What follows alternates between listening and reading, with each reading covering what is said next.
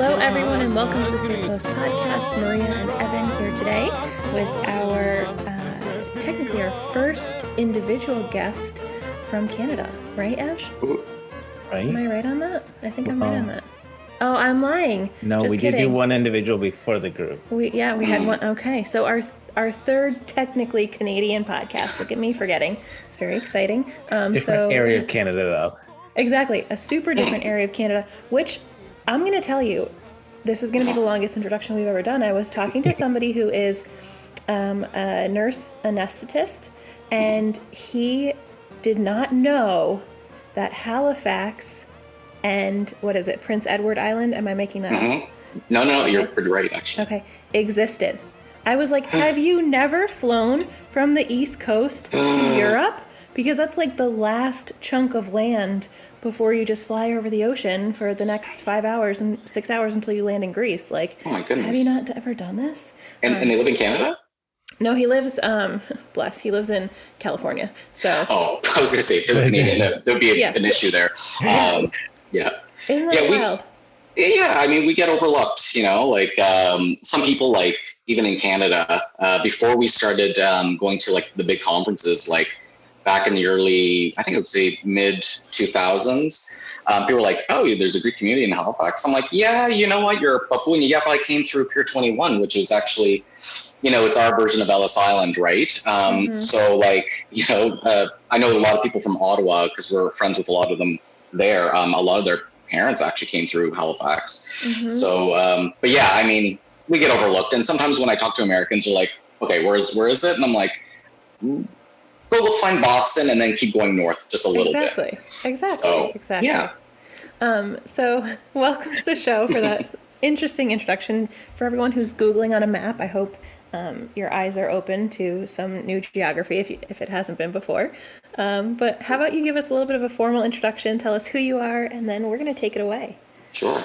So my name is Aki Tsirigotis, and I am one of the senior division instructors for Romeo Cine Dance Group. I guess to say like just a little bit of quick thing about our group. Actually, we celebrated last year our 35th anniversary as an organization. Unfortunately, COVID came and kind of ruined it dampened a bit of our celebrations that we were going to have. We were going to go to Klironomia and perform there. We were going to have our Greek festival, which coincidentally, we were celebrating the 35th anniversary of the Greek festival. So now you can kind of put two and two together of the purpose of our dance program back in the day of why it was brought up. But we have around 50 people membership in our group. We usually have we start from like the ages of 12, and then we go up until 17 for our junior group. And then we have our senior group, which is grade 12, senior high school, and then up to university and post-university. I still perform with my group at times when needed. But I like them to actually, go and I just watch and give them, dirty looks or make them smile, showing, those typical things when they're performing. So a little bit about me. I've been teaching for, I would say about 20 years with the organization. I started off with the Greek school. My mother's also a dance teacher, so I'm following in her footsteps. She began back in '86, actually, with the Greek school. And she actually taught and still teaches language classes there here in Halifax. She's the principal of this Greek school, actually. And she teaches dance. And then I kind of followed in her footsteps. I was kind of like the person that, growing up and dancing with our group, I was kind of the one that was never in the front, never wanted to be in the front. I always wanted to be in the middle of the circle because I enjoyed that perspective, and I always didn't want the center of attention. And then one year we had like no instructors, and then I said, hello, I'll do it. Yeah. And at that time I was teaching Greek school, and I was also teaching, at the time there was a women's group under Romeo Cine as well. So I was teaching with them a little bit, and then I kind of up to the senior division. And I'd probably been dancing for, I don't want to date myself right now in front of your audience. Let's just say I've been dancing for roughly 35 years. Started at Greek school. I just been doing it for a very long time. And and for work, a little bit of my work background, I do a lot of online learning. That's kind of like my bread and butter. I'm basically a lifelong learner. I've always been in school. And I don't think I'm ever going to finish, guys. Like, I'll be honest with you. I used to teach at a high school level. Then I kind of left that kind of area because it was a little bit hard for jobs and stuff. Anyways, I just went on to online learning, and then that's pretty much it. And I'm just trying to combine what I've learned as an educator, and then hopefully hone that down into community-based education, like Greek dance in our community. So that's a bit about me. I'm very passionate about learning and how we can do it better, especially within our communities now where, our culture is at kind of like a crossroads, and it's so hard to keep people within the community, and we want the culture to survive. We want the language to survive as well. My mother deals a lot on that end. And those are the struggles, and I try and up the quality of teaching as best to, teach our dancers and to hopefully go away with it and keep being interested in the culture, and I know they'll always will be, but I'm always trying to get them away from like the I guess the analogy of the iceberg. There's the tip of the iceberg, which is like, the Opa Opa, Ouzo bottles, Anthony Quinn dancing Zorba, and I always try and make sure that we go deep under that water level and really talk about traditions and cultures and history and context and stuff like that. So that's a bit about me in a nutshell. So I'm just very passionate, and I feel like whatever I do and whatever my other dance instructors do, we try and do it extremely well so that it sticks with our dancers, and and pass it off to their kids as well. So I'm curious, I'm like, with what you just described about how like you're involved in the dance program and got into it and all that, something kind of like sticks out of my mind. I'm curious to hear what you have to say, but what would you say you're most passionate about? Because you definitely, the education, like learning about the dance and all that, but then the teaching side of it, but it sounds like there's more in there from what you said. So I'm curious, like what excites you the most about being involved in the dance program? Yeah, that's actually a very good question. I guess it's just, I'm just trying to mentor a lot of people and trying to get some passion. Like, I know some people, they come to dance, like you have different people that go for different reasons for dance. A lot of it is for social, which is fine. But for me, like, I guess part of the whole teaching and learning kind of thing is that I'm very empathetic, and I really want them to grow as not just as dancers, but as good kind of like citizens of Hellenic culture, So for me, it's a lot of it is like very intrinsic motivation. It's not for fame. It's not for glory. I really feel I'm a very people person. I guess that would probably jive a little bit, but I don't know. I just feel like I hear a lot from the Greek school and how, I get some of those dancers later on and they don't even speak Greek anymore or they've forgotten about it. I just feel like I'm at the very end of this kind of spectrum where I'm like, okay, before they get off into the more real world, I got to make sure I grab their attention and get them to be passionate.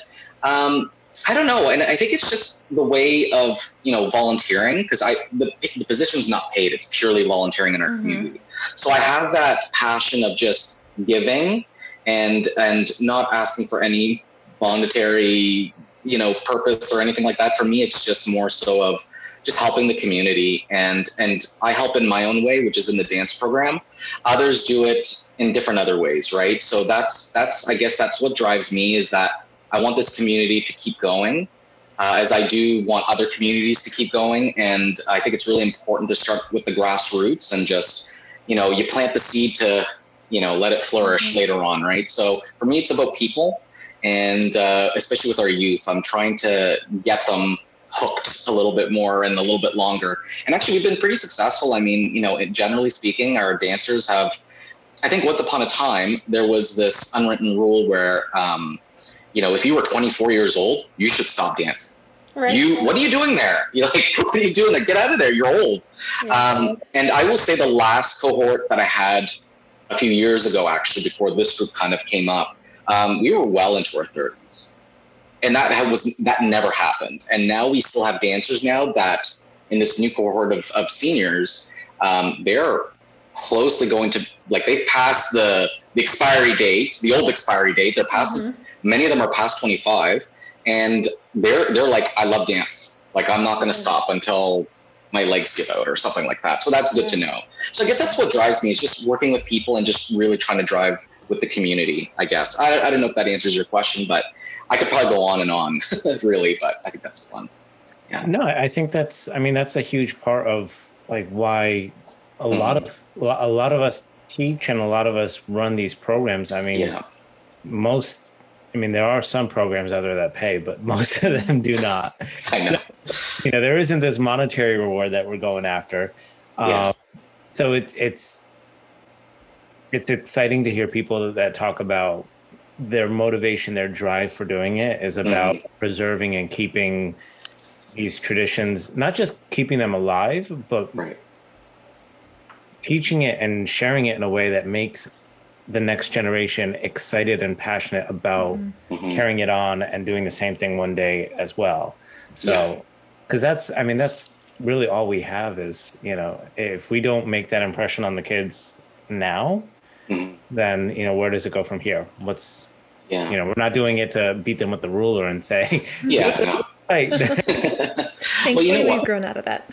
Yeah, thankfully. I mean, that was the old school way. But I will say, though, like during COVID, we tried the best we could to keep dance practices going as long as the government allowed us to do. And I'll be honest with you, like COVID didn't really hit us that hard compared to other parts of Canada or the US. So we actually started in October, maybe a couple of weeks later than what we should have started. But we had dance practices for the most of the year, actually, last year.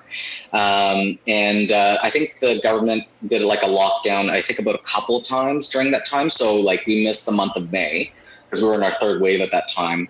And then in November to the new year, they had a lockdown because the holidays were coming up and the cases were going up. But the one thing that like we're kind of like concerned, and what we don't know what the ramifications of COVID-19 would be, is not within our group, but with the Greek school, because a lot of parents back in late August were very hesitant of even sending their kids to Greek school, and let alone having them touch hands, or even not even touching hands, just trying to get children not to be so close together. So they actually ended up canceling dance for last year.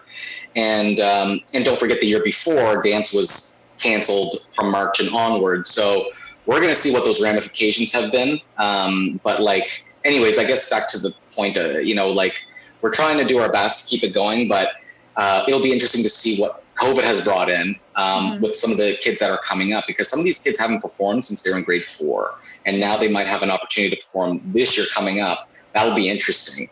So that's why we try and do our best to have a practice as best as we can, and not take it for granted. So anyways, and people showed up, which is great. But yeah, we do our best, That's huge. And I think, we can all guess and kind of hypothesize about what the ramifications of COVID might be. But, what the sense that I'm kind of getting is almost that it's having a springboard effect, that people want so badly to get back to what they've done and, to not let this stand in their way and all that kind of stuff, or to be able to do as much as they can while being safe to whatever they feel is their level, their threshold of safety. That I think there's so much more engagement, and it also seems like there, in my opinion, and this is just like a speckle, I haven't done research on this, but that people want to dig deeper.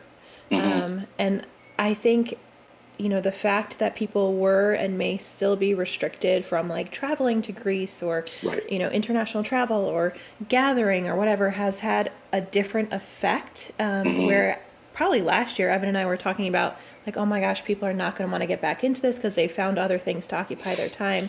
And now it feels like people missed it so much that there's that drive to get back to it. And I think, I think that's so important. And one thing I want to touch on, this is going to take us probably down an interesting road, but whatever. Interesting roads. Yeah. So, and I actually, I don't have all my ducks in a row and all my facts here, so I might be like kind of misspeaking, but when you talked about your iceberg, right? That like people see what's kind of on the top, like, you know, the showy, the Omega vibes, Bentozali, like that kind of a thing, right? Yeah, I almost forgot about exactly. And we all grown. Yet if this was like 20 years in the past, maybe a little bit more, we probably were all up there like jamming out to Omega vibes at some point in time. I was talking with a friend, and I have not seen this video because I'm not cool enough to watch this kind of stuff, but Cardi B and Lizzo came out with some sort of a song that goes along to the movie Hercules, right? Mm-hmm. And people were all in an uproar about the cultural appropriation and how they were kind of, you know, labeling Greeks a certain way, or, you know, taking from Greece and making it their own and all this kind of stuff, right? And, you know, kudos to Lizzo, because apparently she posted about the Greek fires to, you know, and she posted with a video, which good for you. You have a platform, and great. Good for you. But what I told this person, what I found was so funny, was that, and this is probably going to piss some people off who are listening, but whatever, contact me if it makes you mad. I do that all the time, so go ahead. A lot of times, Greeks that think that they're super Greek are culturally appropriating in their day-to-day, right? They're like, you know, focusing on that tip of the iceberg, like, you know, the oppa, let's go break plates everywhere. Set some stuff on fire. Exactly. Yeah. And not that that's not part of traditional Greek dancing in some aspects, like the fire, you know, we can argue about the plate breaking. That's not a real thing. But I was like, now people care about this? Like, you know, I got real miffed at Nike when they used the Greek letters. I hated when Beyonce did that, because I'm going to piss people off all day today. I'm in a spicy mood. I'm not a Beyonce fan. People who are listening, come at me. Find me on Instagram. Not a fan of Beyonce. But what strikes me as so odd is that people got so riled up about this, but some people don't take the time to learn about truly what is Greek culture and Greek heritage. And that's why, like, what people who are on this podcast do, and people who are not on this podcast, because obviously we haven't interviewed everyone, is so critical to the true preservation of what is below the tip of that iceberg. Right? Like, we could all live without the oppa, you know? But if we lose what's below that iceberg, dang, we're in trouble. We're in trouble. Absolutely. It's interesting that you bring that up, because, I just like you, I'm probably going to upset a lot of people. I think, and we go through this with our community as well, because, you know, when we put Cretan or Pontic music on, people are like, what's that? What's that? You know, and, you know, like, to their defense, I mean, if you're only from parts of Greece like Peloponneso and Rumeli, which is what the majority of our community is from, actually, we hardly have any Northerners. No one from Macedonia, barely, actually. I'll say barely. We have some Islanders. We do have some Cretan, including my Thea. She's from Crete. But most people, they associate the clarino, and if it's not a clarino, forget about anything else. But like, if it's not buzuki, clarino, anything that they're used to hearing in their choria, that's it. Like, there's nothing else to really learn. That's, you know, Sirtong Zamiko all day long at the Greek festival. Why are you guys showing other dances, right?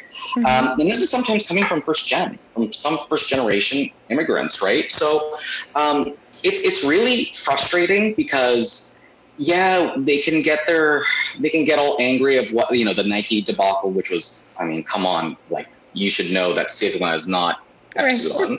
But I don't know if they were trying to do it to be funky, to use like Englishy. I don't know. I don't want to get into that, because that really. But I had the same kind of feeling, Maria, when that came up. I was like, people are calling for cultural appropriation. Wait a minute here. I could talk about and these people exactly who complained about it. I'm like, you made some pretty damn bad comments on dance in our group. And so I think what it is, you know, people, because they think that they're grown up in a culture, that they think that they just know everything. And I think they take the deeper parts for granted. And you know, that is their truth. The truth that they see is like, We have a Greek community, we have a Greek festival, we visit family in Greece. That's all they think that there is, and that's all they really care about sometimes. That might be something that is a barrier to maybe learning more. But then there's us who keep asking questions. And I mean, if they're not asking any more questions and saying, well, I got my Ouzo, I got my Flaming Saganaki on fire, I have Zorba playing in the background, that's my Greece, that's my Greek. But for me, it's kind of like, well, there's more to it. But I keep asking questions, and that's why we get down to these rabbit holes. And what we try to do with our dance group, like we do dance, like our repertoire is mostly traditional, but because we do have a Greek festival, we are mandated that we have to perform the taverna style dances, which are choreographed, and we have to because we're told to. And they want that in the evenings when the festival's towards closing and they want a big show. Sure. That's fine. But you know what though? There's been times where, I'm going to be very careful with what I say here because this could land me in trouble, but I don't mind saying this. But like, there's been some, when we've brought up teaching from different parts of Greece, and this is not a lot of people, this is some, but it's still there, that there's this kind of like, they don't like hearing anything that they hear beyond the Clarino is not Greek. And that's a big issue. And this is, like I said, it comes from some first gen, and it comes from sometimes their kids. And I'll tell you the arguments we've had with past community councils and past individuals in the community that would say, and I'm like, what? Say what? Do you know what you're talking about? It's like, what? You mean the Zebekiko that came from Asia Minor? Did you know about that? So talk about cultural appropriation in a sense, but of course between Greeks. But people I think they just are used to what they're used to, and then that's it. And anything that's deviates, that's different, that they've never really listened to or heard or seen before, to them it's not Greek. I think that's an extreme that I've encountered in my past 20 years. And it's frustrating, and that's why we drive it with our kids. And not only do I teach steps, I bring out a map. They make fun of me. I have my laptop there. I have a second portable monitor, and I'm like, okay, here's a map. We're doing Podo. And just to let you know, my papu's from Podo. He was born in 1912 in Podo. He escaped the genocide there, okay? So I'll show them a map. I'll bring my lira, because I have a lira. I don't play. That's another story for another podcast. There's a funny story to that, but anyways, we'll get on with that. But I'll show them a little bit of show and tell, and I'll tell them, and I won't take much time. I'll take 10, 15 minutes just to describe, this is the area, this is the history, here's the lira, hold it, don't break it, please. This is a dauli. If you guys are interested, I can teach you a little bit of basics on dauli. And I try and really get them interested in saying, this is our culture. And if it's another region like Thrace, I'll say, you know what? This is our culture too. And here's the map. If we're teaching dances from, let's say, Anatoliki Romilia, which we've taught, the dance from Monastiri, I'll show them a map and I'll say, once upon a time, there were Greeks there. There were Greeks there, and then they were moved. Just like in Asia Minor, just like in Podo, just like in Eastern Thrace, they were moved as well. And I'll tell them, you know what? The song, what was it? I think it was... the song Topaploma. Well, if you go back, it's actually an Asia Minor song. Oh, interesting. That's not titled Topaploma. I think it was popularized with that lyrics. I think it's called, and it's in Turkish actually, it's Hamsi Du Davaya or something like that. And they sing it in Podos, in the Bafra area. So I'm like, know who your daddy and mommy is, which it comes from somewheres, and then you guys dance to it as a Kalabatiano. You guys know, to that extent, what you're dancing to in the Zebekiko, which was brought by Asia Minor refugees and they helped popularize the taverna and all this stuff that you guys think is the only truth. So I think that's what it is. I know I could rant on this for a very long time, but it's frustrating. And from a small community where we don't have a lot of people from different areas, like I always say, Montreal and Toronto are very blessed because they have Silogi, and that kind of helps a little bit with the communal learning. Oh, ikritiki, You know, they're putting some Cretan songs on, and you get used to it. But I feel like sometimes, you know, when you're in a smaller community and everyone's from generally the same place, anything that you go outside the bubble, it just sometimes it turns heads. And a lot of people, I would say most people are happy and they're like, oh, bravo, those were great dances. But you get the odd people that sometimes will say, what the heck is that? What's a zurna? Sounds really bad. Yeah. Little do they know, back in the Korea, before the Clarino was introduced, they had zurnadas, and they still do in those places, right in Rumeli. Anyways, I could talk about this all day, Maria, but it's one of those things that do grind my gears sometimes. Yeah. But yeah. I think, you know, and there's no shaming. Like, I would rather somebody be the, like, Anthony Quinn into that type of Greekness, and I understand the value of that, because Evan and I, like, we weren't mandated to have that type of performance, but sometimes we had choreographed shows like that would, like, bring down the festival. Like, that's, people want to see, there are two things that people want to see. They also want to be entertained. So you have the tradition, and then you have sort of that entertainment value, if you will, that some people are looking for. And again, there's nothing wrong with it, you know, but there's so much reason why it's important to preserve what is below the tip of that iceberg.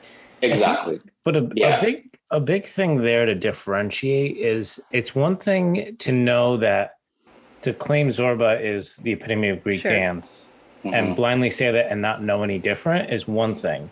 But to perform a Zorba choreography, whatever, knowing that this was, you know, a modern day creation, basically. Right. You know, does it have roots in other traditional dances? Yes. I mean, it was inspired. It came from someplace. Is it the tradition? No. So I think that is a huge distinction in terms of when we're talking about a dance director that, you know, okay, we need to do a flashy dance. It's not going to be your traditional dance per se, but understanding that. And I think it's understanding that when you put it together, but also making that clear to your students to differentiate. Where I'm not up here preaching to you saying that I'm teaching you traditional Greek dance right now. No, this is a modern day interpretation of Greek dance. Exactly. We're going to do it. And this is, you know, we're doing it under these pretenses and whatever, you know. So I think that is an important distinction to be made. You're not going to take that Zorba to an FDF competition and... Oh my God, no. Hey, we're doing traditional dancing. No, because we know better. But I think that's the important distinction in all this, is not to shame anybody who is doing that. If you perform Zembekiko, you perform Galamatiano to some, you know, modern day, whatever, you know, you know. Yeah. And you do Zorba, like, that's fine. You want to highlight Siftedelia, and that's fine. Just know what it is and know where it came from, and make sure you're teaching that correctly to your kids. Exactly. You're explaining that this is not hundreds of years of dance. This is, you know, modern last week's recipe of something to put together, right? Like exactly, like but like Zembekiko. Zembekiko comes from the Turkish word Zembek, which is the Zembek is the boat. I mean, it's not really a Greek dance by any means, but we've made it into our own. We've made it into our own, and it's okay. I certainly will go out and dance the Zembekiko when the music is right. But I understand what it is, where it came from, and I can place it. I can also turn around and do an Naptaliko and a Gatsilama and all those other things, and I can appreciate those. So, yeah, and to one up one more thing that you said, Evan, about like letting your dancers know, it's also letting the audiences know as well, because a lot of audiences think when they come to a festival, and I'll be honest with you, from the people that I talk to, you know, they want to see. They think that they're seeing something that is traditional, and in their minds, I'm thinking that they're trying to really see something that is something organic, and you know, you even see that like a lot with travel now. Like, people want to go to places, but they don't want to go to the tourist traps. They want to go where the people go and eat, or where they go and hang. You know what I mean? Like, so like a lot of them have this misconception that when they go to this Greek festival, they think that they are seeing something traditional. But if we don't say anything, when the group comes up and introduce what they're doing, they think that they're seeing something that is traditional. And what we have done is when they go up, let's say my group dances dance from Anatolic Romilia, and we bring out like the Dividzi and the Camila, which we've done, we explain what the heck it is you're seeing, and it's not just dances, but it's also a custom. But when our group goes out late night to do their taverna, we say that these are modern dances. We explain to the audience these are modern dances that have traditional roots, but they are choreographed, and we kind of explain that to them as well. So at least they come to the festival and knowing what it is that they're watching, which you don't hear that from any other kind of cultural groups. You don't hear that. You see like the techno ethnic music, and they're in costume, like they're actually in full garb costume. And you kind of know, like, I know that this is not traditional, but that's the Greek mind. But a lot of people think, oh, this is great. This is fantastic, right? So, I think it's really important to tell the audience what it is, to educate them, but also to entertain them at the same time, right? So I think that's also important too, Evan. Yeah, like from what you were saying, like dancer and then even the audience, letting them know what they're watching. And it's funny because like Zorba, if you really look at the music, it starts off with a Hasapiko, and then it goes into like a Hasaposervico. The music actually to the Hasaposervico is actually a Cretan Sirto. And there's controversy because they think Miki Theodoraki took, I think it's called Armenochoria no Sirto. If you listen to it, if you go on YouTube, and by the gentleman of Koutsourellis, if you YouTube him, you're going to hear a song from the 1930s and 40s. Literally that tune. So there's a bit of controversy there too. So, I mean, it came from somewheres, and then it became a Hasaposervico, but it's actually probably Cretan. And remember, Zorba the Greek, if I remember correctly, is based in Crete, I think. Yeah, to be honest, I have never seen it. I've seen it, but I just can't remember. But I think Alexis Zorbas was, I think it was from Crete. Anyways, I'm just saying, like, so anyways, I just thought I'd bring that up. But, and people don't know that, right? Unless you ask questions and start digging. And if you're a dance teacher, you're hopefully going to be digging and understanding what's going on, right? When you're teaching your students. But yeah. And I also think that you have to, and we've talked about this in prior episodes, and we talked about it when Evan and I were, helping out when I was up in the DC area helping out with the dance group. Like there has to be some hook for the kids, and like it may not be that they catch that fever from like a traditional dance, but it may be that they're at a Goya dance and they're doing something to like a modern song, and all their friends are doing it. And then that brings them into dance. Like totally, totally cool. But I truly believe that it rests on the instructors to really, really, really do a lot of education. And I think some people are up for that and some people aren't.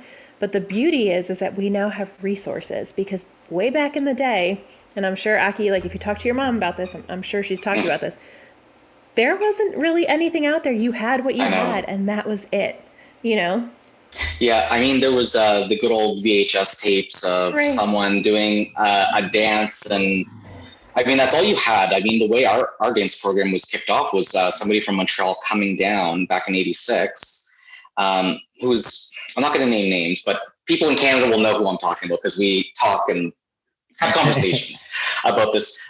They came into Halifax and they started teaching dances. We bought costumes at the time.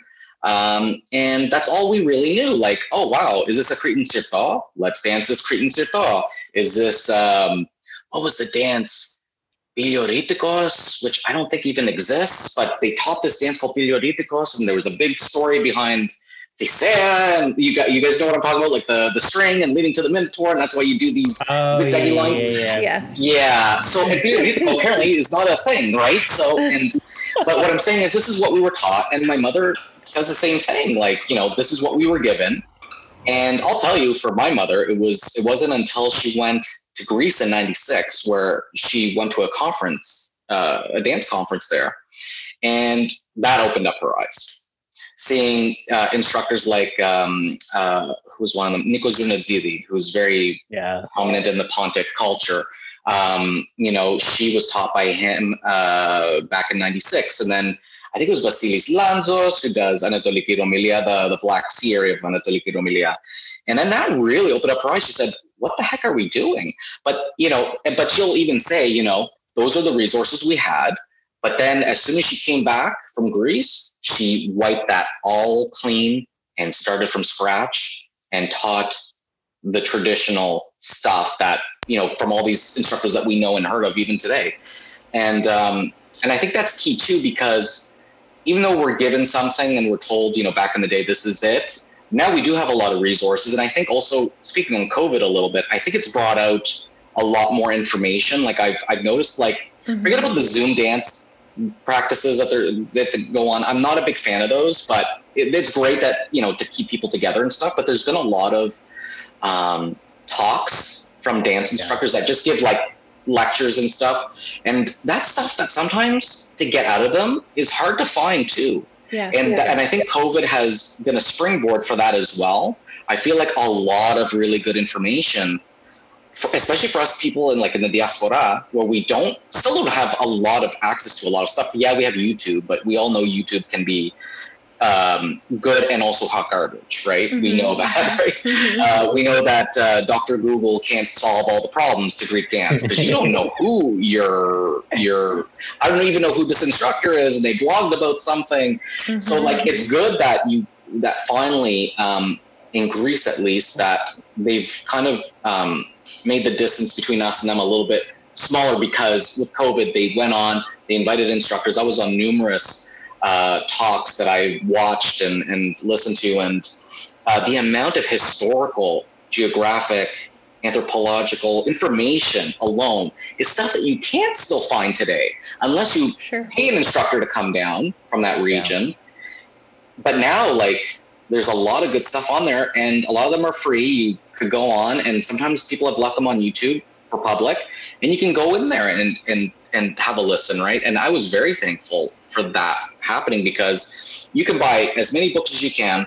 Sometimes they go out of print. The CDs sometimes go out of print, especially when they have nice booklets to them, which sometimes those booklets are amazing.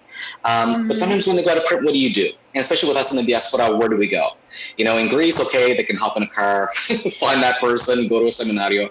But for us, and that's part of my little bit of a beef with the Greek dance world, and especially with the research world, is that we still need to do better with resources. Yes, we have a lot more now. That's great. But I feel like we need even more. And even those talks that they gave during COVID, I hope they still continue them in a way, because my God, for us outside of Greece, it was fantastic. And seeing instructors that you were taught and you're like, oh my God, they gave more than those little PDFs that you get in your information packets when you go to a conference. They were blurting out for 3 hours. And that was good. So anyways, yeah, I mean, the stories I have to say about some of the dances that we used to do back in the day are very similar to a lot of groups, because they're like, it must have came from the same source. Right. But also it's very important on the dance teacher too, to not get married to that way. And sometimes that's hard, because if you've been doing it for so long, some people like to hold it and say, no, this is what I was taught. And it's like, you gotta first ask yourself one thing: where does Greek dance come from? If you can't answer that, then of course you're gonna hold on to that. But for me, it's something that comes out of the village. And to me, if the villagers do what they do, then that, to me, generally speaking, is traditional in a large sense. Sure. But there's people who are married to the dance teacher and the materials that have come from so far ago that we know are not traditional, and they're just married to them because, I don't know. Sometimes it's a shift of thinking that it's more of a psychological thing that you gotta get them to go to the other side and shift over, because sometimes they won't accept it, and for my mother, it was like, click, yeah, done.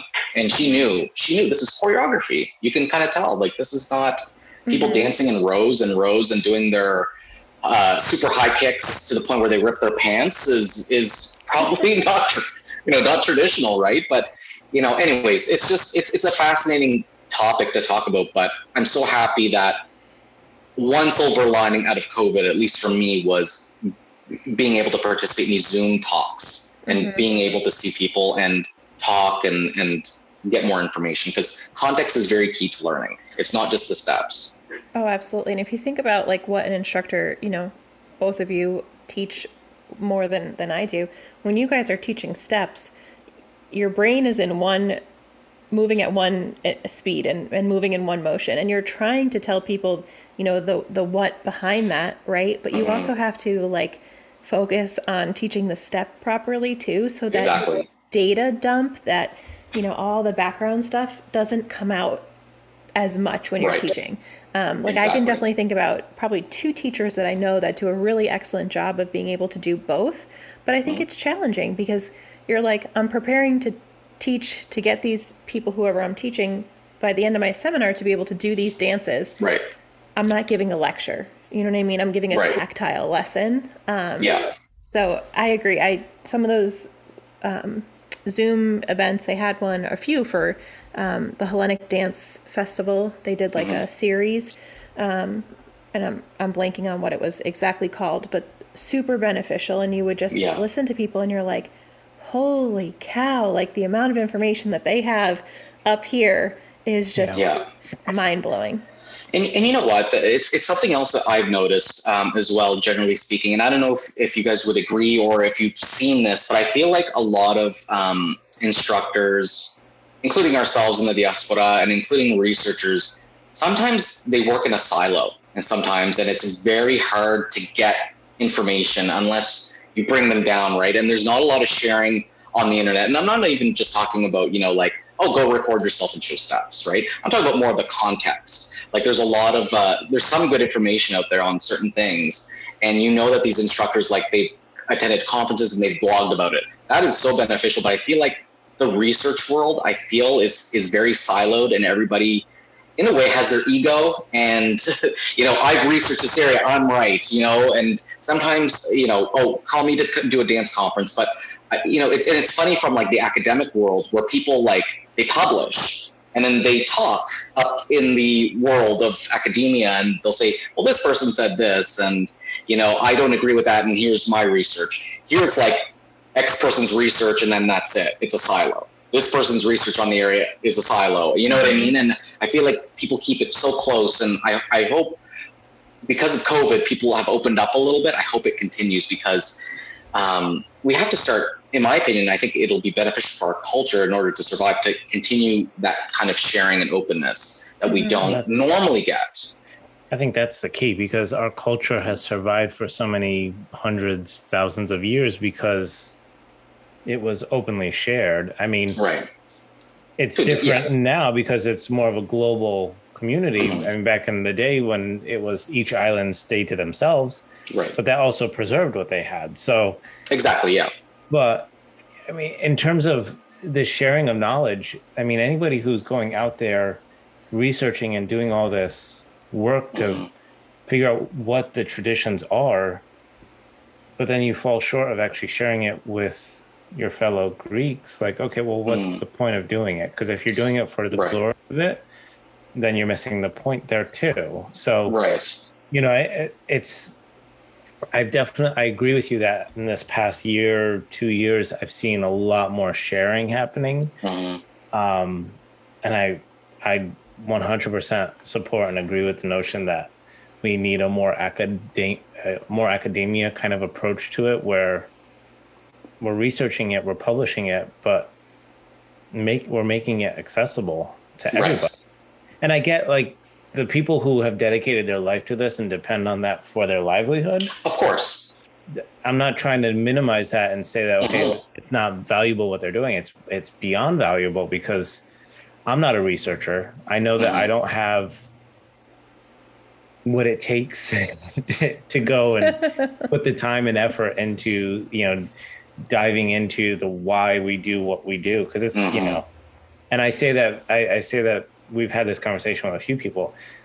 Being a researcher is not, oh, I went to that village once on vacation. I took a video of the villagers doing the dance, so I know everything about that dance. No, like research is asking the questions. It's talking to all the people. It's figuring out the backstories. It's getting in with the musicians, and understanding that, okay, well, this person who did it in the line isn't actually from this village. They're from the next village over. So their style wasn't actually representative of this village. Like, so just on the surface, a researcher who just, saw it and do it once in the village is not a researcher. Yeah. And I remember, I will not call myself. No. But I think didn't Yvonne Hunt say that, just because you turn on your camera during a panigiri, does that mean that you've done your homework or something like that? And it's true. I mean, and look, I don't want to like discourage anybody who has done that, but I mean, they need to know also that it's not just the methods to do research. There's beyond that. Anybody can turn on their camera, and everybody has a smartphone, and they just turn on the camera. But what it is that you're actually trying to get out of it, and I understand. Like I've gone to like a Pontic Panigiri. Where was it? I think it was in Caterini. Actually, it was one of Kyriako Mosidi's seminars, and there's like thousands of people there.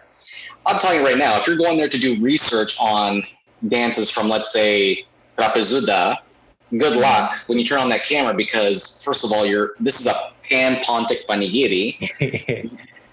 You're not going to get what you're looking for. I mean, unless you're looking at unless you're like really thinking and saying, what are some phenomenons that happen at a pan-Pontic Panigiri? That would be a good source of information. And that's putting it into context again. Yeah. So if that was your research and that's what you're going to teach your students or perform someplace, provide the context with where your information came from and cover yourself. Yeah, exactly. It's just, for me, it's this whole notion that we put out this content without any context to it, and then we just continue to disseminate this false narrative in some regards. Yeah. Okay, my group just danced Mechanicos, and this is how I learned it. But, where did I really learn it from? Is it really the traditional way? Like, so am I perpetuating a false narrative, or am I representing the true tradition there? That's important to know. And you know what I've done, especially with Pontic dances, because those are my specialty, right? I'll be honest with you, like from 96, when my mom went to that seminar in Greece, I think it was about 98, I think it was about a couple of years after, I put it on, I was like, oh yeah, I want to see what's going on here. And then I saw Nico Zunadidi dance, and I was like, oh my God, he's amazing. Like, Pontic dances, this is my area. Why didn't I do this earlier? Like one night. Anyway, so, but then what I do with my dance group is that, like, I'll show the villagers dancing the same dances from that research. And I think what people need to understand is they need to understand, first of all, like, where that information is coming from. So you got to teach them a little bit, like, this is your primary source. What are primary sources? The villagers. Having a panigiri with thousands of people there, that's not a good source. It is a primary source of a panigiri, but if you're going to do research on a specific village, you're not going to get that, right? So I always tell them, like, here's a dance I'm showing you, and here are the real people that are dancing, just to show you where it's coming from. I'm not making this up. We go to conferences, and these people who go to these conferences and teach are people who have recorded these people, and not just recorded them once, but have done it multiple times and have been to the same Korea, and they've seen the steps over and over and over again, so that they know that it wasn't just a one-off, right? And then that kind of, like, I guess in research we call that triangulation, right? It's like here, here, here. It's all within this area, that parameter. And we know that sometimes, like many times actually, that not everybody dances the same, even though they're from the same Koryo, right? But as long as you get it within that parameter, and then you show proof and say, this is where I got it from, people will be like, okay, hopefully they'll say okay. But I mean, I always do that with my dancers. I always show a bit of the research, the raw research, and say, this is where it's from. And you know what? They get hooked on that because they love seeing a yaya getting up to dance achapat. And most Pontic people would say, what the heck? Achapat for women? That does not exist, blah, blah, blah, blah. It actually does, and here's proof. Right? So, and that throws people off as well, because there's this kind of notion over years and years that you see only men doing a certain dance, that it's only men. But sometimes research breaks that apart, unpacks it all and says, not necessarily, you know what I mean? So I always try and do that. I always try and show, like, the roots. Like, if there's any research material that I have on my hands, I say, here it is, guys, here it is. This is where it's coming from. And I think it's important. And they love the videos. They love seeing the yayadas dance. They almost go in tears when they see them dance, or the papudas, or kids. Sometimes you see kids dancing beautiful.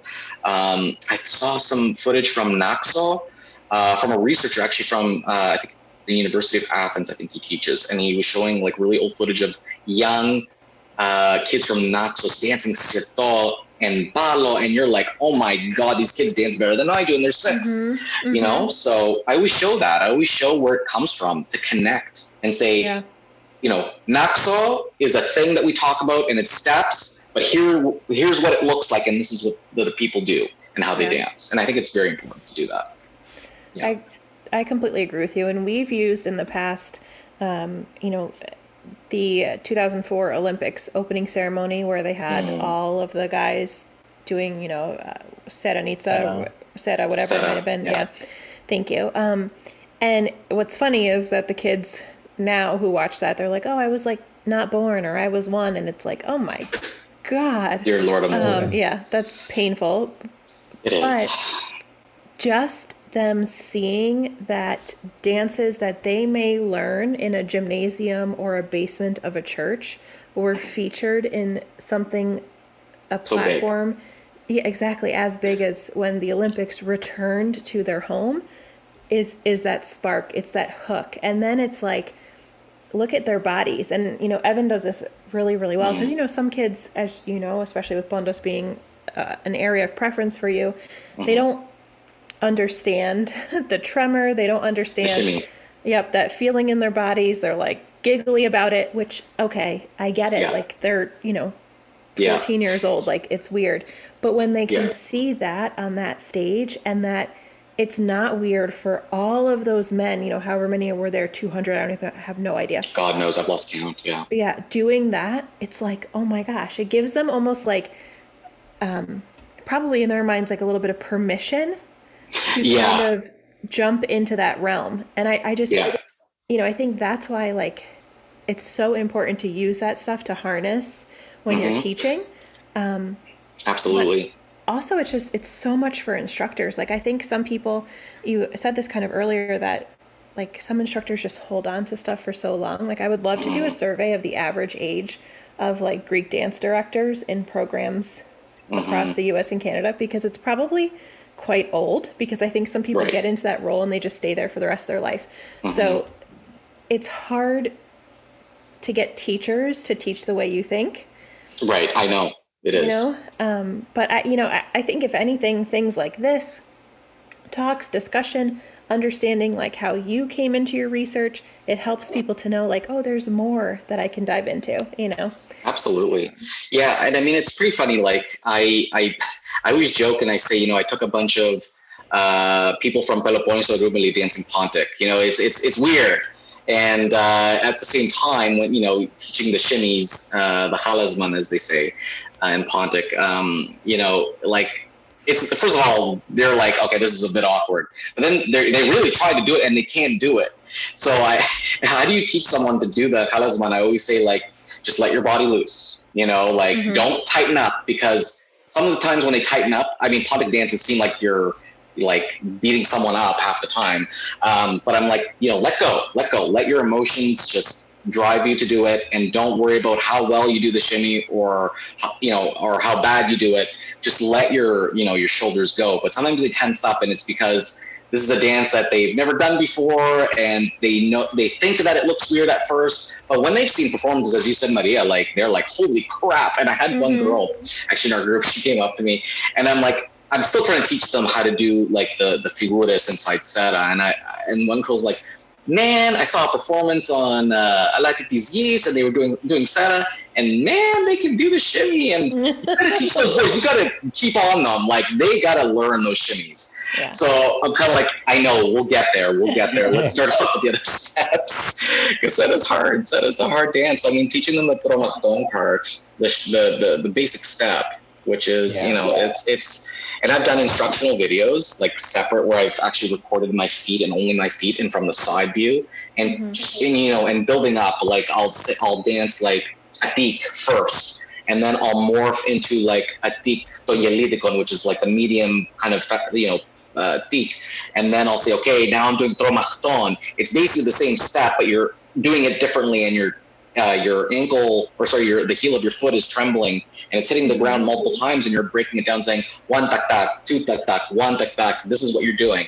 And anyways, it's just piecing that whole thing together is so difficult. But at the same time, when they do the shimmies is probably the hardest part, because they have to be aware of, okay, I'm doing this figura and it goes down and it's shimmy and then come back up and do this, and anyways, it's so interesting. But I'm very proud that, I took people who are not Pontic, have no Pontic backgrounds at all, and just do it pretty good, actually. I'm pretty impressed. And it's taken 4 or 5 years of teaching them that dance. Yeah. So, but I will say my girls dance a really nice Achapat, I will say, and they do it beautifully. Sorry, I have to plug my girls in there.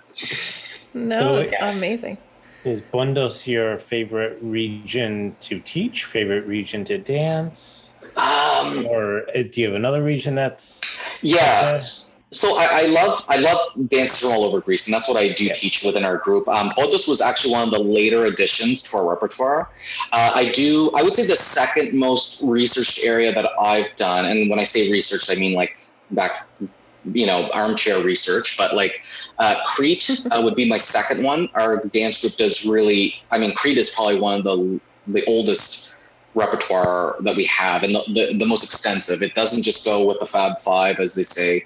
It goes to Western Crete. I have them specifically dancing the Kisamitico Sirto and nothing else. That's the only Sirto that they dance, because I'm biased and it's my favorite Sirto, and it's actually one of my favorite dances in all of Greece. When I hear a Sirto from Kisamo and I hear the music that comes from that area, it makes the hair stand on one end, like for me, just as much as a Seta would. I'll be honest with you. And, teaching them dances like Prignoti from the eastern part of Crete, I love those dances. And I guess I would say, I love Anatoliki Romilia, specifically the Monastiri area, and I love the Black Sea area, part of Anatoliki Romilia, because I will say, like, I have a very passionate kind of relationship with the Anatoliki Romilia from the Black Sea, because it was actually one of the first sets that I taught to the group when I became a senior division instructor. And I came from Greece at the time, from a conference where they actually taught dance Trambana. And I love those dances. They are so much fun. And I will say, one of the areas of Greece that I was very hesitant of always doing some research in, I was scared to death, because we had choreographed versions in our dance group that were passed off. And I finally got rid of them. I said, we're not dancing those are not traditional. But then I never replaced them with the real Sarakatsanika, because I was scared to research into it. But it was the Sarakatsani dances, and specifically from the Thracian, Eastern Macedonia Sarakatsani. I love those dances now. And I was at first very hesitant. I was worried. I was like, there's so much. If you look everywhere, there's a lot of choreographies, even inside Sarakatsanika, right? And you're like, it's so hard to find that good information. So I did some backtracking, and I found researchers in the field. One of them was Dimos Kikas, who's phenomenal. He's a Sarakatsano himself, and he teaches, I think, the Likyo Nilnidon in drama. Very good group. And I spoke to him personally, and he's done research all the way into Bulgaria of the Sarakatsani there. He's actually gone there. And I finally found things, and things went together, and I'm like, I love these dances. I don't care if they're slow. I love it. And I'm not a person that's big into the clarina. I like hearing something else. I like hearing liris. I like hearing gaida. I like hearing all that other stuff, because you hear that stuff at parties and you get sick of it. But man, those Sarakatsanika from northern Greece, is the Polites, as they call them, are one of my top favorites now. I guess I would say that as well. And Macedonia in general, the eastern part of Macedonia is also an area that I really love. I love the specifically the Vlachika from eastern Macedonia specifically.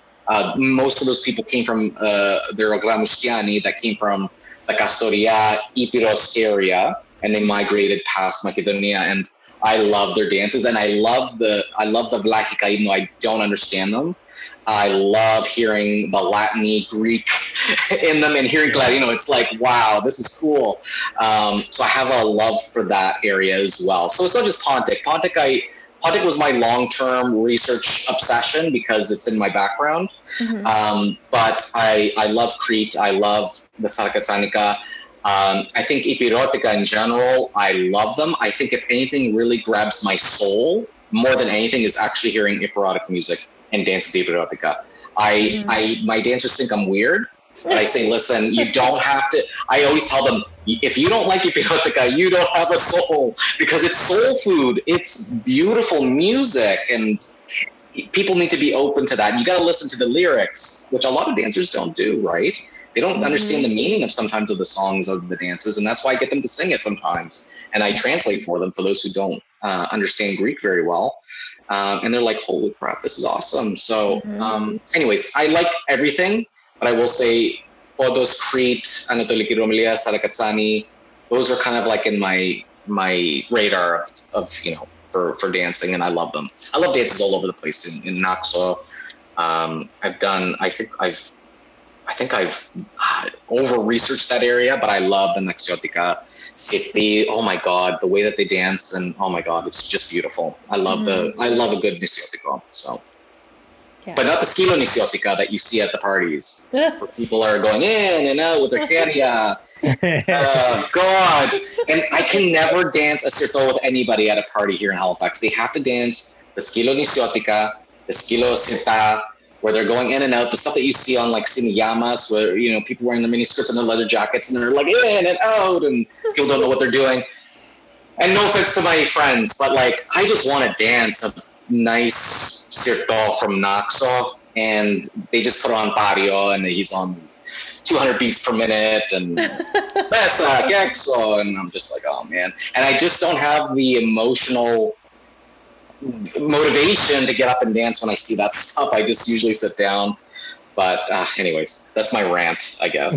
That's why me and Maria are always dancing in the on the corner of the dance floor, just the two of us, and let everybody else do it. Good for you guys. Because we're just like, we'll do it the way that we know. Good for you guys. And then just looks at us like, oh, you don't want to dance with us? We're like, no, we're good. No, we're good. We're having fun here, and if you want to join, great. But we're just gonna dance a sirto, and you guys can dance your patio sirto, which is fine. I'm not gonna tell people how to dance. I love when some people come over and they're like, "Which one are you doing?" And I'm like, "The right one." The right one, yeah. I'm doing a sirto from somewhere that has a DNA. Not this other thing that's like, and it's the same thing too. Like when I hear, like sometimes a modern band will play like a Kotsari or Petuzali, people are dancing Casa Poserico to it, and I'm like, oh my God. Okay. And then you go in there, but then the dancers come up and they're like, no, dude, we're with you here. Like, these are people that don't know what they're doing, and they're dancing Kotsari, they're dancing Petuzali when it really comes on. But it's funny seeing people dance at the Casa Poserico, but I'm not going to tell them that they're dancing it like stamata, like you're embarrassing us. Just go have your fun, but I'm going to do my own thing. So. Yeah. I'd rather people are actually dancing at that point than not doing anything. But exactly, yeah. Exactly, yeah. It's almost like probably what people feel who maybe grew up with like true country music, if you will, right. And then there's that like pop. Country. And don't get me wrong, I love like country music, but if you think about like who were the founders, the originators, the roots of country music. Right. And, if you listen to the Chris King episode, he kind of doesn't talk about country. He talks about like Southern blues and, and that kind of stuff. But it's almost like Barrio, the poor guy, like, we're like ranting and raving. Fantastic voice. Fantastic voice. And he did what was probably at some point necessary to continue the tradition for some of these dances was to popularize it so that you would hear, you know what I mean? But, and don't get me wrong, like we have fallen victim of using that stuff too, because again, people, it's that voice, it's that recognition, It's that recognition, and they're like, oh, that's Barrio Niscioti. here we go. And and it's what everybody is accustomed to, and it's really hard to shift them away from that, right? Like that's what they recognize, you know, like especially the Cariotico from Barrio, and then you have Dionisio Savopoulos, who ripped off the poor people of Talinos, that or whatever. And then I think the island sued him or something, or I something like that happened like 30, 40 years ago, I think. Oh, really? They sued Savopoulos, or they tried to, because he popularized their song, which is funny because they, if you look at the research behind that song and that dance, these people from Galino were sponge fishing even off of the coast of Africa, northern Africa, and there's even research that says that they probably took it from there. So then they take it, and then someone else appropriates it from them, and then they sue. But it's kind of funny, like how culture works and how those things are passed off. But I think he got sued, and I can't remember what happened. What was the result of that? But anyways, Barrio's everywhere, and no one can detach. There's a lot of people that think like Nisiotica, it's Barrio, always Barrio, and I'm just like, oh my god, Sure. I mean, he's got a nice voice, but whatever. Yeah. Is there an area of Greece that you don't love the dancing as much, or that I'm going to put it two ways, either don't love the dances that much, or is there an area of Greece that you feel like you don't have enough knowledge of, or you want to dive into more because you're just not familiar enough with it? Yeah. So I'll be honest with you. I don't think I've ever run into a region that I would say I'm not a big fan of per se. The area that I would really like to dive in a little bit more, because I don't know very much, and it's because I had a hard time gathering a lot of good resources and a lot of research behind it, I would say would be Ipiro in general. And not just so much of the Metsovo, Yanina area, but even like the outer areas of Ipiro, like, in some other provinces there. I would like to know more about Ipiro and to dive in more because I love their music. But there's nothing really that, I think that would probably be the last place in Greece or outside of Greece even that I don't know much would be Ipiro. And I think part of the problem is that sometimes like we think as a dance instructor, like I want to put this on a performance. Will my dancers even like it? Or will the audience like not, or will some people complain that it's too slow? So I think part of that, I guess part of that has driven me not to research it all these years too much because, we spend time with Kritika, we spend time with Kodo, we spend time with Island because a lot of people love, Naxos, and we teach dances from Paros as well. And we, and I guess we've always done Thracian, and everybody loves Thracian. It doesn't matter if it's from Anatoliki Romilia or even like Western Thrace, as we would say. But sometimes you're just driven to, you're kind of shackled to the performance for a Greek festival or for a conference. Well, I wouldn't say for a conference, but for us, it's more so a Greek festival because you're always trying to put something on that is not too slow. But for me, I would love to put Ipiro on the stage, but I think I've been just too busy kind of catering to my dancers a little bit too much. But sometimes it's good to shake it up a bit and say, you know what, we're going to be teaching dances from here. They're slower, but you got to listen to the music, you got to listen to the lyrics, see what they actually say, and then try and do your best to really, I think you have to be very motivational and very showing that you like it as well and showing that passion. I think you can hook them there. But like we taught dances, actually during COVID, we taught dances from the Pella area of Macedonia. And I always say to them, they start off slow, but bam, they go off into this nice thing. But I always say to them, like, even the slow stuff, like I always tell them and this is just my opinion, but I always feel like the slower dances are sometimes the hardest ones to teach and the hardest ones to learn because you're accentuating not just the step, but you're accentuating the style. And sometimes the style, you can't cheat with a slow dance. Whereas if you're dancing Malviscioti, you can cheat because you're going fast. And as long as I see your knees kind of bending and you're on the balls of your feet, great. And as long as you have your keria out here or whatever, great. But when you dance like an Epirotico or even a guide that to dance it really well, like you got to know the style and you got to be patient, and you got to be one with the music to really bring the dance out, right? And I think that's what I'm trying to teach them too, is like, and they'll disagree with me. They'll say, oh, Aki, you're telling me that Manavizyotti is harder than this dance? I'm like, listen, if you're going to do it right, I would say yes, the slower dance usually would be the hardest one. Even a Satriya, which you can beat the crap out of in any region because it's danced everywhere, some form. If you're not dancing it right and you don't have the style, which is usually overly accentuated at that time, I can tell whether or not you know it well. And it's not, sometimes it's not the fast dances, it's usually the slower dances. And I'm like, that's how I test you to see if you really know and how good of a dancer you are, is I want to see the style accentuated in the slow dance. And sometimes I test them on that, and they'll disagree with me, but I'm just like, you know what? It's not just moving to a beat, you know? I even had actually an instructor in my PhD program just recently. He gave an analogy, and this is nothing to do with music or dance, but he was saying even the break between music notes have some kind of meaning. So I'm telling them, like, just because you have a beat and it's very slow and you get to the next beat doesn't mean that there's no meaning there. There's something, and there's style, and I got to see it. Otherwise, you're not dancing it correctly. So anyways, but I feel Ipirotika is something that I had received materials recently, which is really good. So I can't wait to dive into more, because I love those dances, but I need to wrap my head around them a little more. So I would say that. I think Ipiros was one of the performances we did that we kind of went into it thinking, all right, this is going to be our like cool down, like the audience will just chill with us, whatever. We're not looking. And it ended up being one of our like more well-received performances. And we were like, wow, they were really into that. And I think, I mean, what we had an amazing opportunity to work with Kostas Mitsis.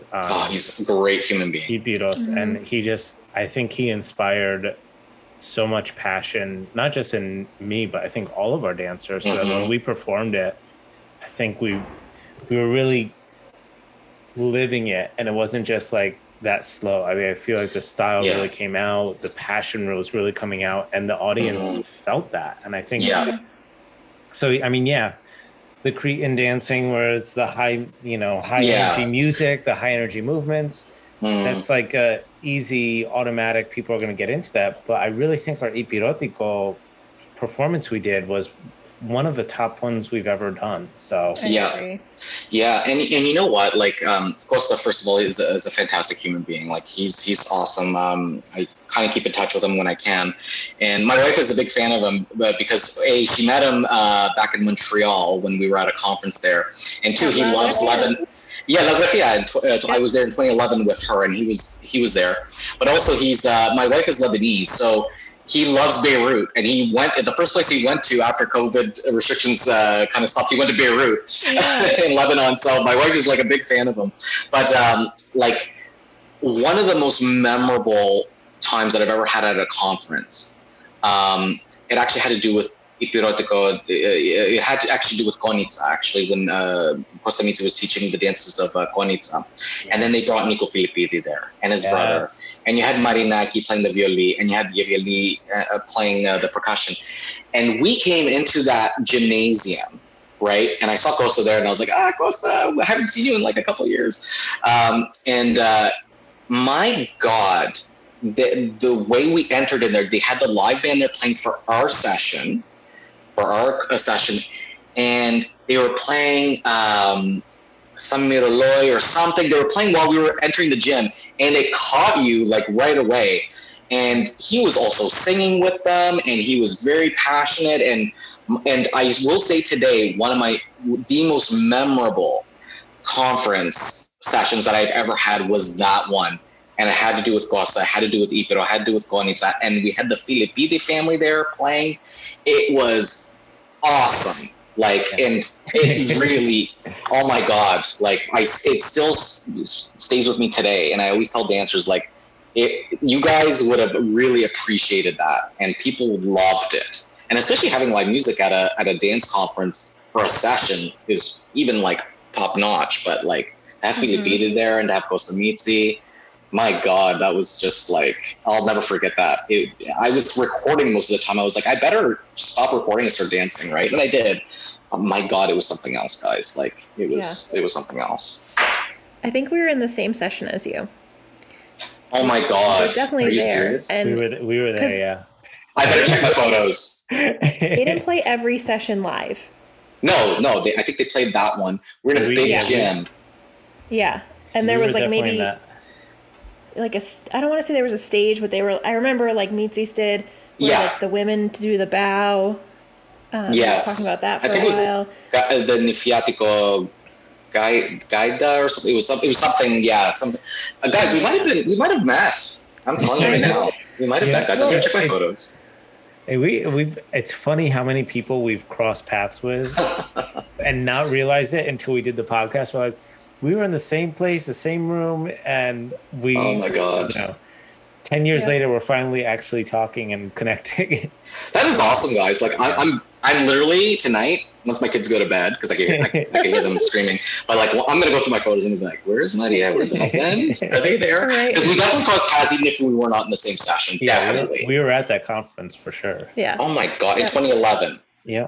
Mm-hmm. Dear, look at that. Yeah. Oh my God. And I think it's funny because when I think about that moment in that gym, I wish I knew the levity of that moment then. And would that have changed my experience? I don't know. Maybe it's good that I was a little bit naive. Like we met Meetsies there because a very good friend of Meetsies I know, and we had him on the podcast before, and he introduced us. Did I know who Filipidi was? Like, maybe I had heard of him, but I mean, I didn't really know. And like, it's almost like, in a way, I wish I knew. But the other side of me is like, I'm actually kind of glad I was naive to it because I remember soaking it all in. And I'm very similar to you. Like, I don't want to be in the lead. Like, no thanks. I'd rather just, blend in a little bit. So like that attention, and that nervousness of like, oh my gosh, we're dancing and learning, and these people are like giants of Greek dance. I'm kind of glad I didn't know that, because I think it probably would have like, to give you an education term, as like raised my affective filter. I would have been like way too nervous, but gosh, that was such a memory. That was such a great conference. One thing that I'm really nervous of is at a conference. Like, I guess for me, like, and I wish, the problem was that even that year I went by myself from Halifax. Actually, my wife came, but she's not a dancer. She just came for the vacation. so she was doing her own thing. But like, I wish my other dance group members were there to actually witness something like that and to hear the live music and to tell them, Nico Filipidi is a rock star in traditional Greek music. Like, he knows everything. My goodness. Like, he knows not just within his Konitsa area and Ipiro, but he just knows everything and he can play everything. And I really wish they were there, because it's something that has stuck to me forever. And it was such a great experience. But totally. Like, and I'm that type of person that just, like, especially at a seminar, I hate when I'm in the front. I hate it. I always back off and I hide. Yeah. And then, oh my God, I hate it. It's just, I'm learning and I don't want people seeing me fumble, right? So, but anyways.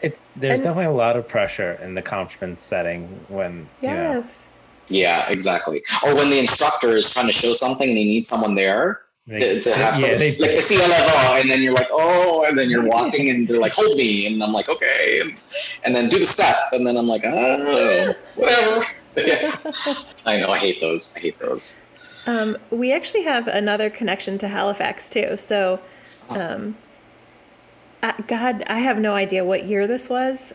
Probably, 2007? Yeah. 2008, probably. I don't know. I'm thinking like I graduated college 2005. We were dancing at SUNY Albany then. Yeah, we were dancing at SUNY Albany.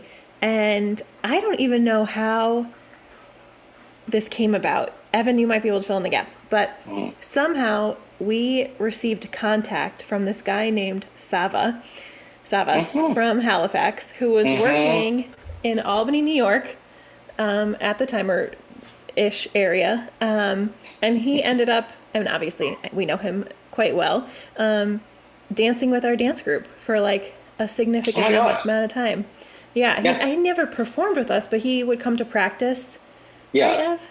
Yeah. Gosh, it I feels like think we forever ran ago. into him at a festival. I think that's how he like learned who we Yeah. were, and then he reached out Oh, that's about how it happened. practices. I Well, there want you go. I know exactly what you're talking about. Yeah, So yeah. just to bridge the gap even more. So I know the Sava. We were actually we have our Greek festival to go right now, where we're not at our full Greek fest kind of thing. It's just takeout right now for food, and there's no performances. There's no nothing. So I was literally making gyros with Sava yesterday in the kitchen. So I'll let him know. I'll tell him to listen to the podcast. But that's so funny. Yeah. And actually, Sava's kids play soccer with my Fanula, and I think they're going to be going to Greek school together. So yeah. So there you go. That's so funny. I know Sava So very funny. well, and I'll let him know to listen, and I'll make sure you guys say hi. And He should. yeah, I'm sure that's so he'll funny. have like a critique because didn't him and his brother have like a radio show for so long or something like that? Yeah, on CKDU. it's the university's one of the universities here in Halifax has their own radio station, and a lot of ethnic groups, a lot of ethnic communities do their own radio show on it as well. Like they have other genres as well, but yeah, actually the radio show has been going on for I think 20 or 30 years, but it wasn't started by them. It was started by someone else, and then they had taken over.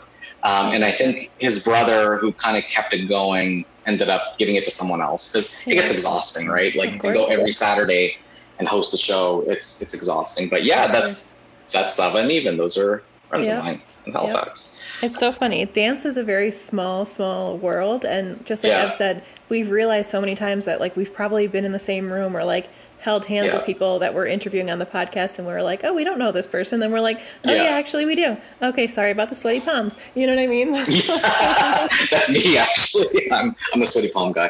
But yeah, that's so funny. I am actually going to go through the photos, and I'm going to be looking for them. So I got to look for you guys. That's so funny. That is so funny. Small world. So if people want to reach you, or if people, find themselves up in Halifax, how can they reach you? How can they learn more about your dance group? Right. So we have a couple of ways. So there's we have a website, romeocini.org, that people can go and find us there. Now we'll say the Cini part is spelled with S-Y, not I-N-I. It's so if they find us there, we're also on Instagram. And what we do is they can find me through there because I'm one of the account holders, but they can find our dance group there. We post a lot of educational stuff.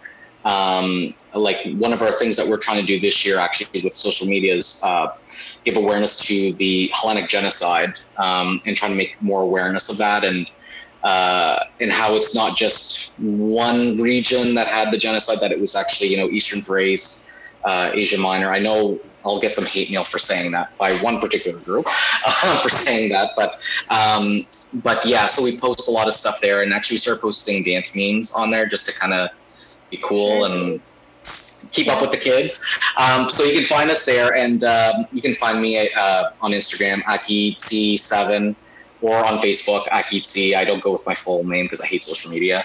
But they can find me. They can find me either way if they want to talk, or if they have any interest on like anything with dance in terms of like online learning that we've been doing with our group. We're always open to. I'm always open to talking to anybody. So yeah, they can reach me anywhere. So awesome, Aki. Thank you so much. This has been really great, and for being our most Eastern Canadian on the show. Hopefully we'll have somebody we're working on some people from Ottawa, yes, and hopefully the other side of Canada as well. So yeah, the Ottawa cruise is pretty cool. Yeah. Actually, just a brief thing. There's been a lot of intermarriage between Halifax and Ottawa. So, and all it started at was at dance conferences. Either mostly Klironomia actually happened, but a lot of people met through Klironomia. And they got married and they have kids. Some of our Haligonians have moved to Ottawa. Some of the Ottawa people have moved to Halifax. So it's funny how dance brings people together. And I just wanted to bring that up, that we have a special 100%.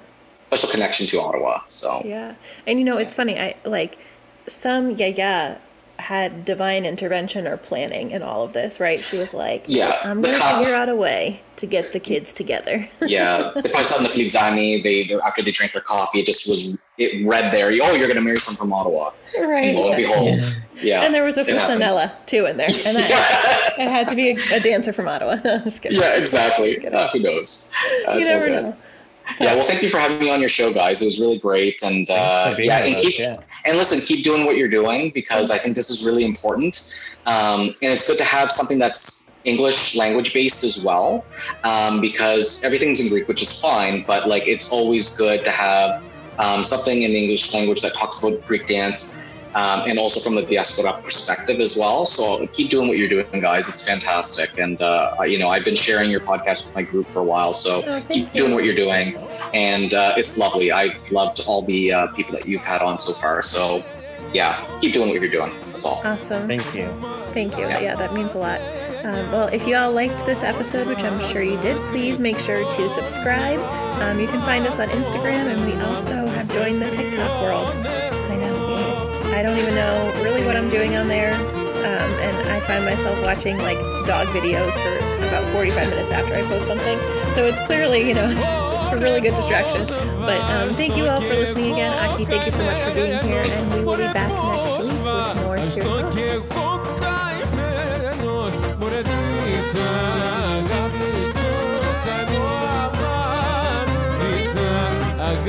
Cheers.